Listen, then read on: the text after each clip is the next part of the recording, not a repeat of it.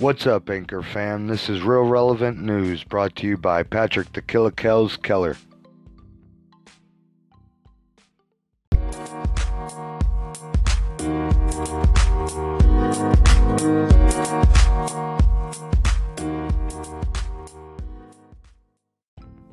There's speculation in Washington regarding the future of special counsel in the FBI's Russia probe, Robert Mueller, that's led the White House attorney to reiterate the commander-in-chief is not going to discuss the reasons of Mueller's firing.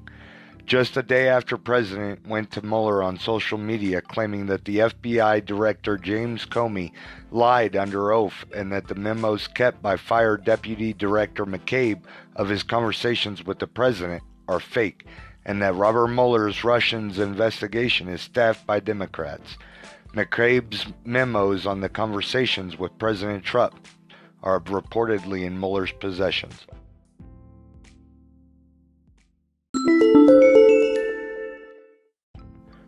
Trump has mentioned before and is now demanding to punish drug dealers with the death penalty. Regarding the Commander-in-Chief's official plan to combat the U.S.'s opioid crisis, Trump's domestic policy director claims that some drug traffickers could be sentenced to death under current law.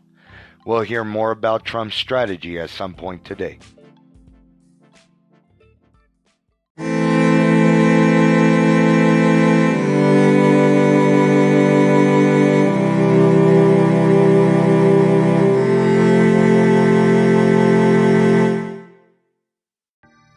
Two men in serious condition after an explosion last night in Austin, Texas. The blast went off around Donsung Drive, where people are being told to avoid the area. There's no evidence to as what caused the explosions just yet, or if it's just connection to another case where earlier this month, 3 packages exploded on the streets of Austin, leaving 3 dead. Police officials and the governor's office is offering a $100,000 reward for any information leading to the arrest of suspects in relevance to those cases.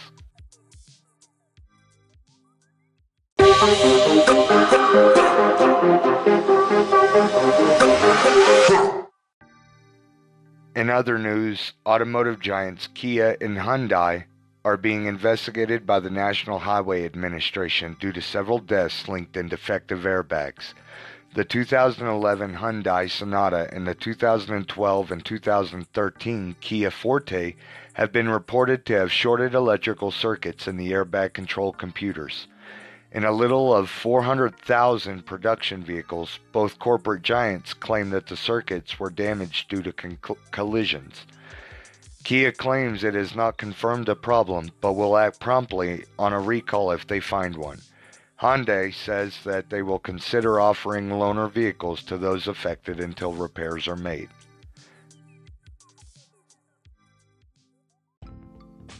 This has been another cast of Real Relevant News. Thank you for listening. See y'all again tomorrow.